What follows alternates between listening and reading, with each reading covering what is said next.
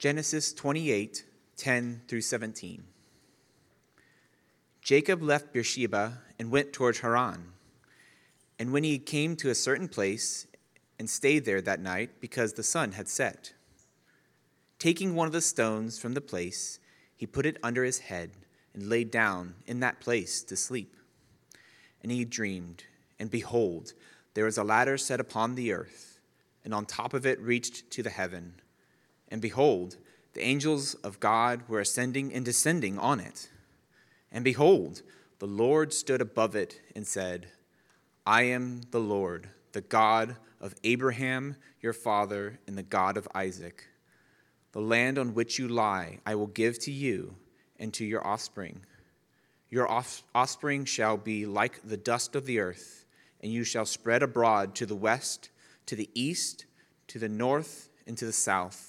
And in you and your offspring shall all the families of the earth be blessed. Behold, I am with you, and I will keep you wherever you go, and I will bring you back to this land. For I will not leave you until I have done what I've promised. Then Jacob awoke from his sleep and said, Surely the Lord is in this place, and I did not know it. And he was afraid and said, How awesome is this place! This is none other than the house of God, and this is the gate of heaven. Good morning. Thank you for joining us this morning. It is good to see you. I am just grateful for the opportunity to start our week in worship, grateful for the worship team that leads us week in and week out in worship. And I'm impressed. I'm always impressed by their ability to transition from a full worship band last week to a more acoustic worship set this week to kind of focus us in on God. Every week they do a phenomenal job leading us in worship. Grateful for them. Grateful you're here. If you would, go ahead and grab your Bibles and turn with me to that passage we just read in Genesis chapter 28. Genesis chapter 28. As you turn there, if you're joining us for the first time or the first time in quite some time, we are grateful that you are here. We are continuing a study that we started several weeks ago, exploring the attributes of God.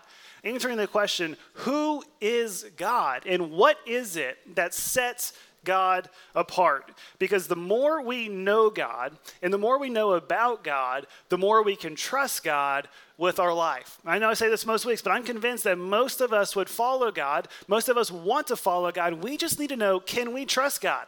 Is he actually in control? Is he who he says he is? And can I trust that his way is better than our way? And the good news is that God makes himself known to us. Last several weeks, we've learned a lot about God already. We've learned that he is infinite and he is incomprehensible, that he is self-existent and self-sufficient, and he is eternal, that he is good and that he is gracious. We learned some theological terms in the last few weeks, that God is omniscient, that God knows everything, God sees everything, God sees everything. We saw that God is omnipotent. He is powerful, all-powerful. And today we're going to see that God is omnipresent. God is everywhere all the time. And we're going to see what that means and what that means for us in a few minutes. But I hope you have your Bibles open to Genesis chapter 28. Genesis chapter 28, we're using the book of Genesis as a guide for our study because it's where we first meet God. It's where we first find out who he is and what it is that sets him apart. And as we follow along with the story of God in the book of Genesis, he's making himself known to us in some really incredible ways. And so if you're joining us for the first time, I want to recap very quickly. The book of Genesis, the first book in the Bible, starts this way. God creates the world and everything in it. And it's good because God is good. And everything that comes from God is completely good. Adam and Eve, the first creation, the first people created, choose not to trust God, and they turn away from God to their own way in sin. And so things spiral out of control as sin abounds. God floods the earth in Genesis chapter 6. He wipes the slate clean and starts over. But God's mandate for his people is the same, to be fruitful and multiply and fill the earth, because God does not change. Then we meet a man named Abram, and in his grace, God chooses to bless Abram with a family through whom God would bless the world with his grace.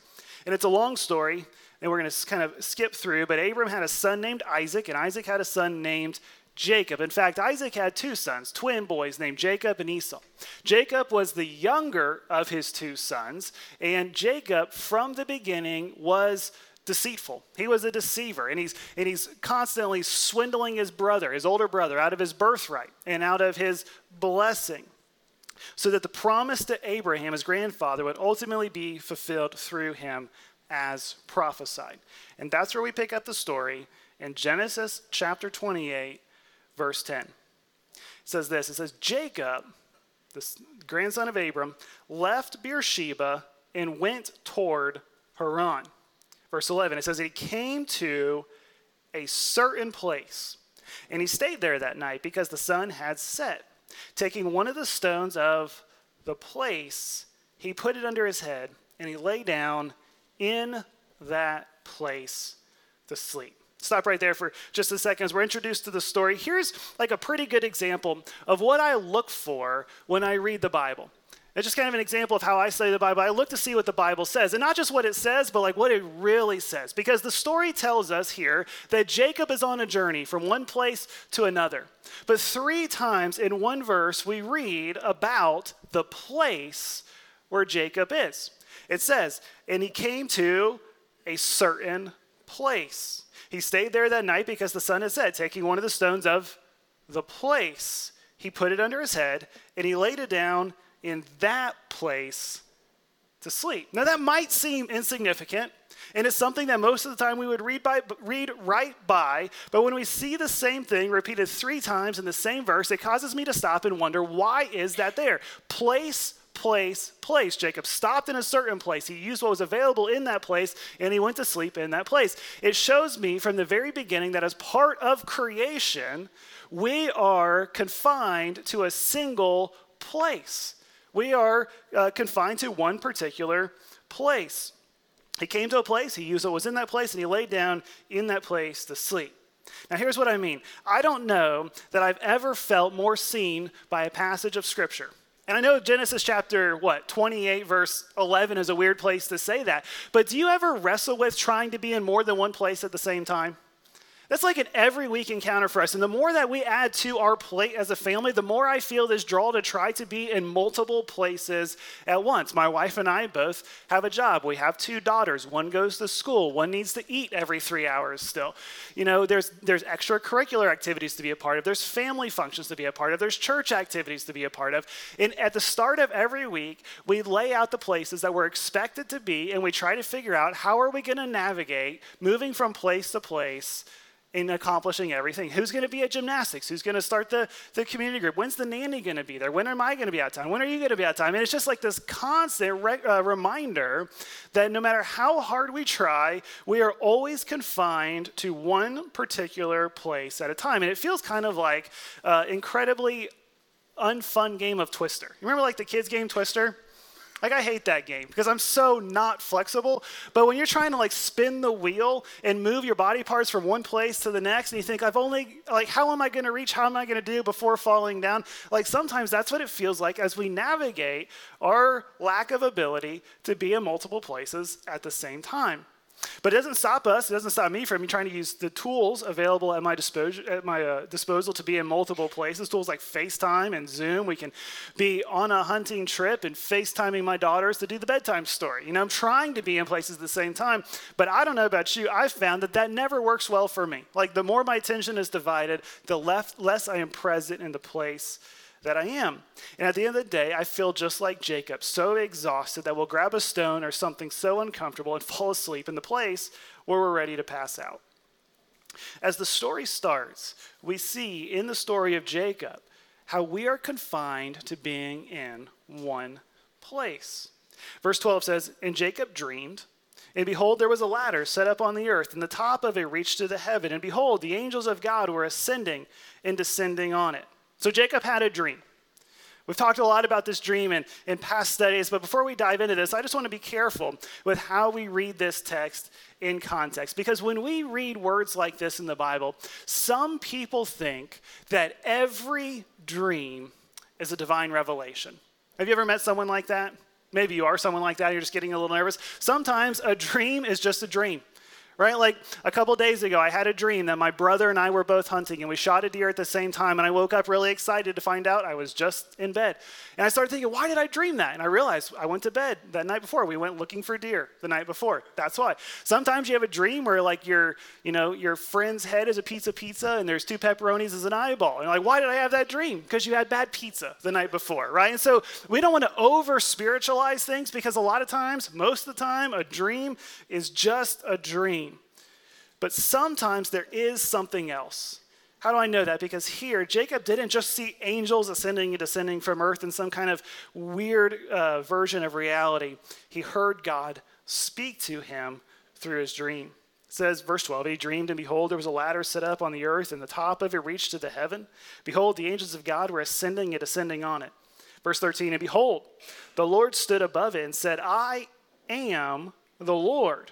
I am the God of Abraham, your father, and the God of Isaac. The land on which you lie, I will give to you and to your offspring. Your offspring shall be like the dust of the earth, and you shall spread abroad to the west and to the east, to the north and to the south. And in you, your offspring, shall all the families of the earth be blessed. This dream wasn't just a dream. This dream was a divine revelation from God that God is not far off, but God is at work in the world. And it starts kind of funny. He sees this ladder, this staircase going from heaven to earth, and up and down the ladder go a series of angels. But what God was trying to show him is that he was not far off, that he was at work in the world.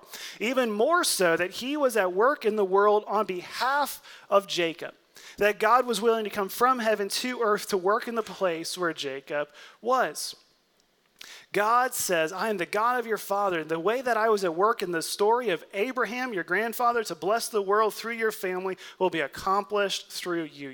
Your place, your people will spread over the earth. And someday, through your offspring, all of the earth will be blessed. And that's good news, because God is going to carry out the promise he made to Abraham with his family.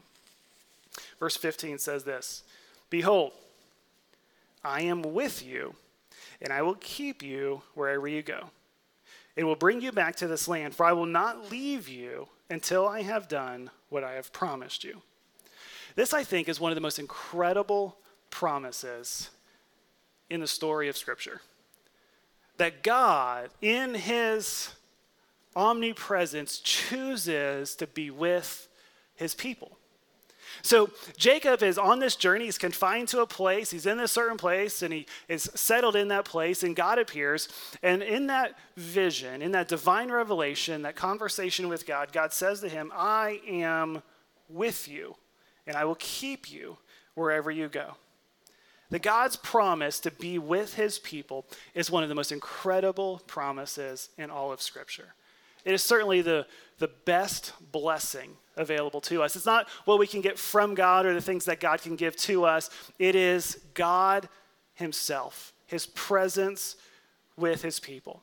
And it's not just an Old Testament promise. The Apostle Paul writes a letter to the church in Corinth in 2 Corinthians chapter 6, verse 16.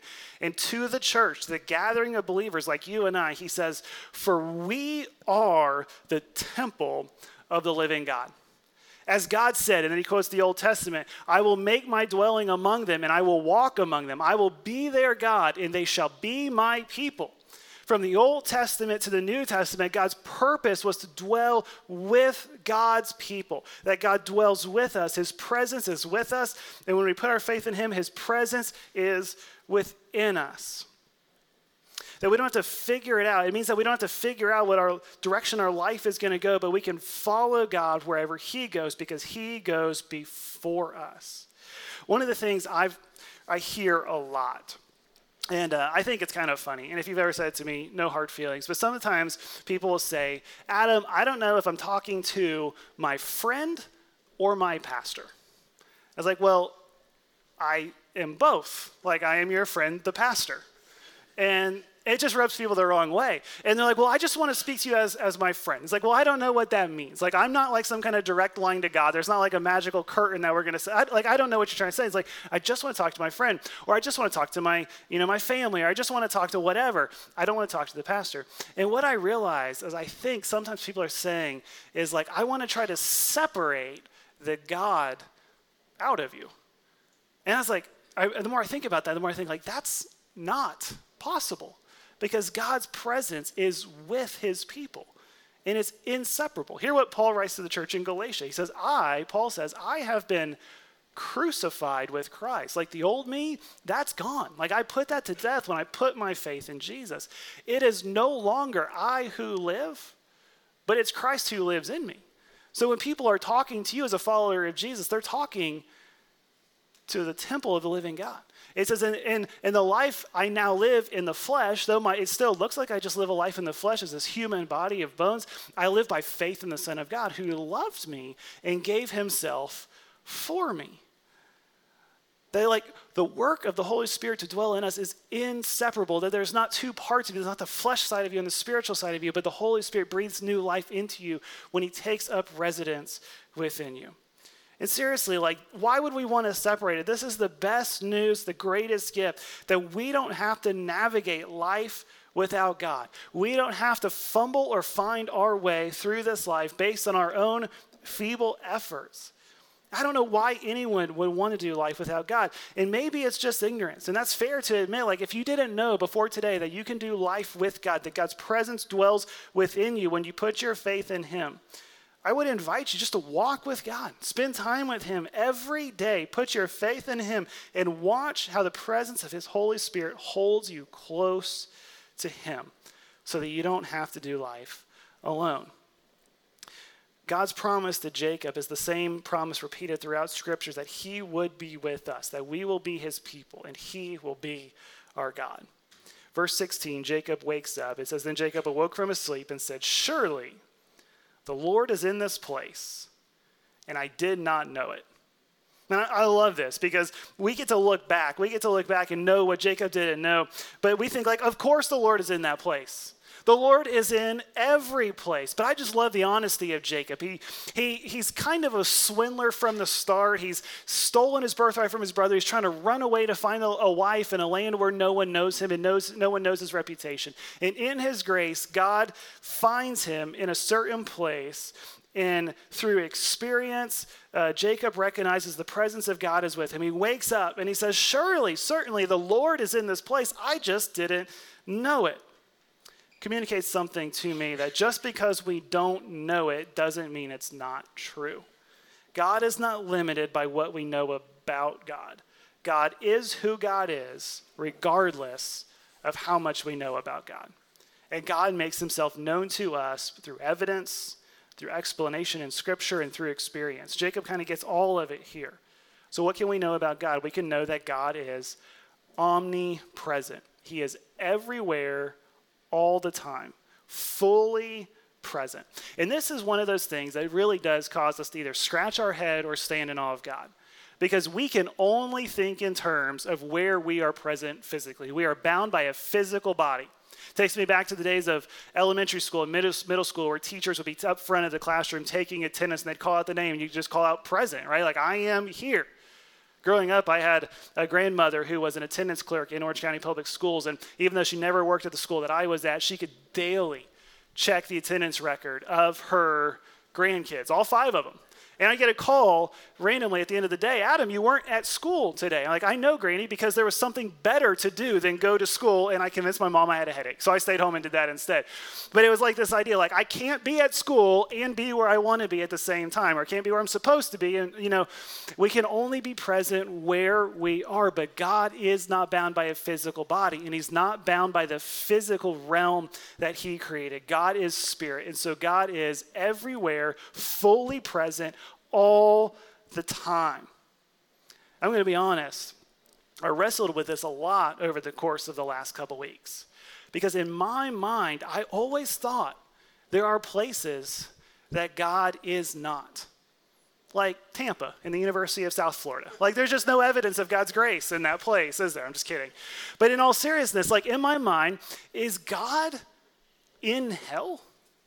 I believe in heaven and I believe in hell, and I've always thought that hell meant we were just separated from God. And so I kind of struggled with it, and I realized that if God is omnipresent, if God is in all places all the time, that means God has to in some way be present in hell.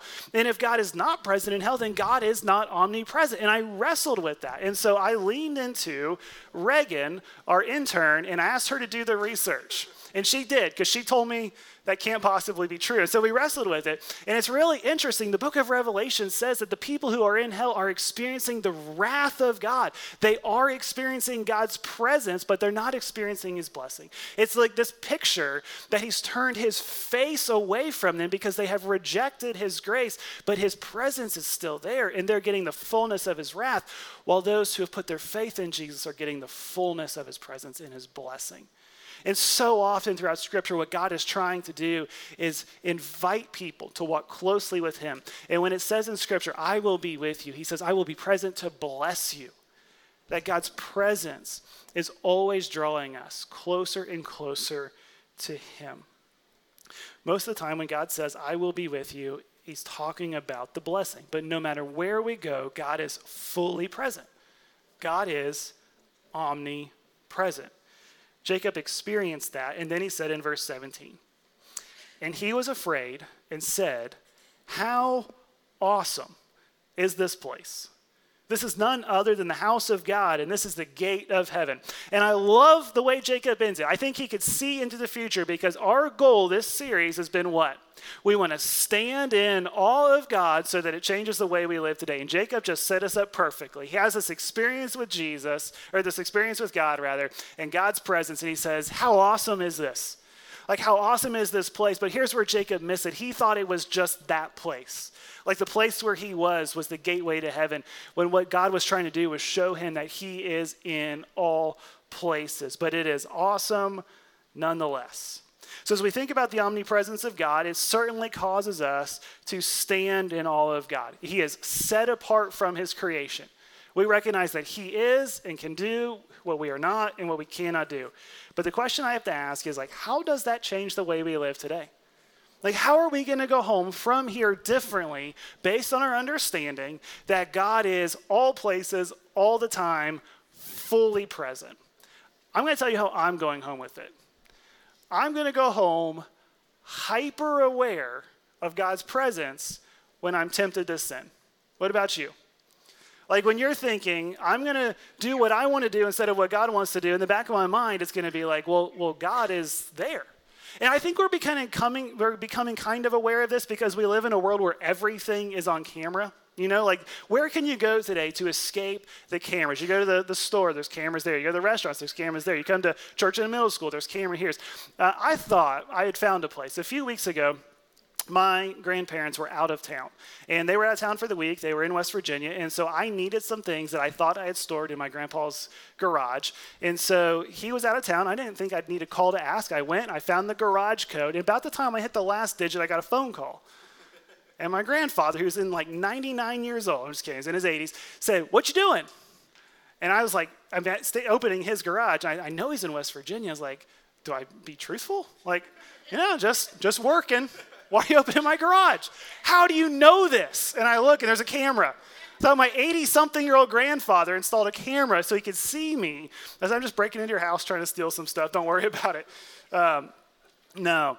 But it illustrates something to us, that God is everywhere, and God sees everything. The prophet Jeremiah, all the way back in the Old Testament, said it this way.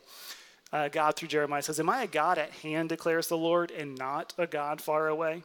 And he says this. He says, can a man hide himself in secret places so that I cannot see him, declares the Lord? Do I not fill heaven and earth, declares the Lord? I've heard what the prophets have said, who prophesy lies in my name, saying, I've dreamed. What God is saying through the prophet Jeremiah is there is nowhere we can go that God is not already there. That he fills the heavens and the earth that he created. That God sees us as he sanctifies us, and he sees us as we choose sin. If we zoom out and see the context from the passage we read earlier in 2 Corinthians, where he says he's a dwelling place for God, hear what the Apostle Paul says in the surrounding text.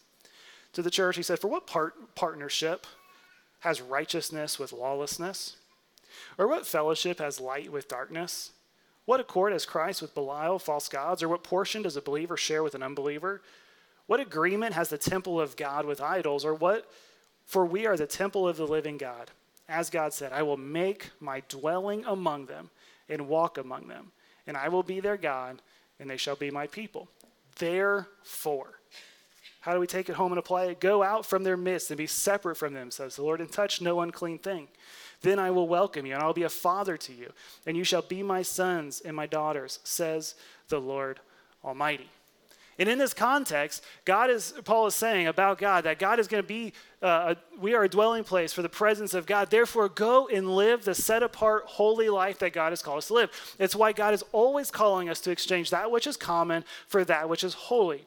And as we think about God's presence with his people that was accomplished through the person and the work of Jesus, it begs the question, why would we celebrate, even entertain the sin that Jesus died to set us free from, that the Holy Spirit is hard at work to sanctify us from?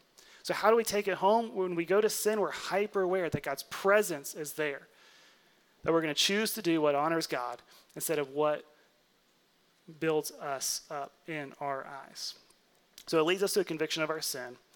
And then secondly, it leads us to a profound sense of confidence as we go through life knowing that God is with us. So when we recognize God's omnipresence, it's going to lead us to a very real conviction of our sin, that we wouldn't want to celebrate the things that Jesus died to set us free from, but it's going to give us a profound sense of confidence that as we live the life that God has called us to live, he is with us, and we do not have to live by our own strength. One of my favorite passages in Joshua chapter 1, verse 9, God calls Joshua in the Old Testament to lead his people to inherit the promises of God. And as Joshua is about to take on that mantle of leadership and step into his calling, God says to him, "Have I not commanded you? Be strong and courageous. Do not be frightened and do not be dismayed, for the Lord your God is with you wherever you go." Joshua, you are called to lead these people into the promised land, but you do not have to lead them in your own strength, for surely God is with you wherever you go. And I love stories like that in the Old Testament. And then I fast forward to the New Testament, I see the same promises made to you and to I as we go to lead people into the promises of God. Jesus says in Matthew chapter 28, Jesus said to his disciples, "All authority in heaven and on earth has been given to me," Jesus says. "Go therefore and make disciples, lead people to know me, to follow me, to look like me, of all nations, everywhere you go, baptizing them in the name of the Father and the Son and the Holy Spirit, teaching them to observe all that I've commanded you, and behold, I am with you always to the very end of the age." It instills in me a profound sense of confidence that God is at work as we pursue our calling. God is all places, all the time, fully present. He is present with his people. This is one of the greatest blessings we see bestowed upon the people of God in Scripture. If you have your Bibles, turn with me to one last passage. It's in the New Testament, John chapter 1. I want to end with this text. Jesus is just beginning his ministry in John chapter 1. We're going to pick it up in verse 43. And he's calling disciples. And so it says, the next day, John 1:43, the next day Jesus decided to go to Galilee. He found Philip and he said to him, "Follow me." I think it's interesting that follow me is always the invitation of Jesus.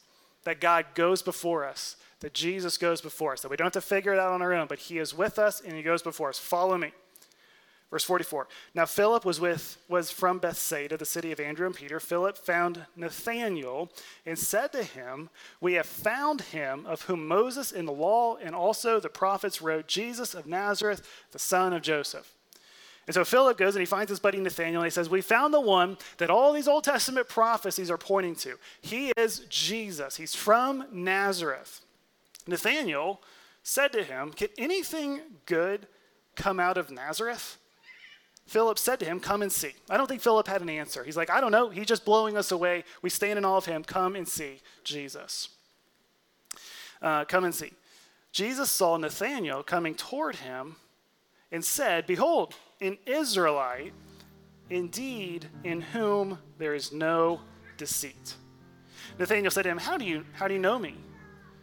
Jesus answered him, "Before Philip called you, when you were under the fig tree, I saw you," because God is what? God is omniscient. God sees everything. God knows everything. Verse 49, Nathanael said, "Rabbi, you are the Son of God. You are the King of Israel." That would blow us away too. But Jesus answered him in verse 50, "Are you saying because I said to you, I saw you under the fig tree, you believe in me? You're going to see far greater things than these."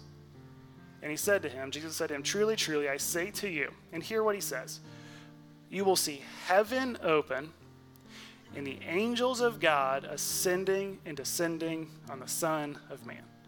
This is Jesus referencing the story of Jacob in Genesis chapter 28. That Jesus is the fulfillment of the promise made to Jacob in that dream. That God's presence would be with his people and that all nations would be blessed through the presence of God accomplished for us through the person of Jesus. And so as we study this text, what I want us to see is we don't study this text as if it's a textbook, that we learn something about God so we can walk away and say, oh, that's fascinating. But as we recognize God is omnipresent, his presence is with his people, we would accept the invitation to follow Jesus. And like Nathaniel making your way to Jesus, we're going to be impressed along the way, but we're probably going to show up to Jesus with more questions than we have answers. Sometimes sermons like this create more curiosity than questions answered. If that's the case, I'd invite you to get into a community group and ask questions. But the call of Christ is always follow me. He sees us, he knows us, and he's powerful to save us. Father, we're so thankful for your grace. What a privilege it is this Lord's Day to celebrate who you are and all you've accomplished for us. We thank you for preserving the ancient story, the story of Jacob, where you opened his eyes to see that your presence was working with your people. But Father, we're thankful for the rest of the story that shows us you accomplished through Jesus what you promised to Jacob, that the Son of Man would come from heaven to earth so that we might, as sinful people, be saved from our sins, invited into the presence of God if we would accept the invitation to follow you. Father, we stand in awe of you. We're amazed at what it is that sets you apart. We realize you are distinct from us. You can do things we cannot do. In your very nature, you are holy, you are set apart, you are perfect. But Father, we are drawn to you. So as we sing these songs, as we make much of you, we ask that you would, through your Holy Spirit, would make yourself known to us. And Father, that you would make us look more like you today than when we arrived. It's in Jesus' name we pray. Amen. Let's stand and sing.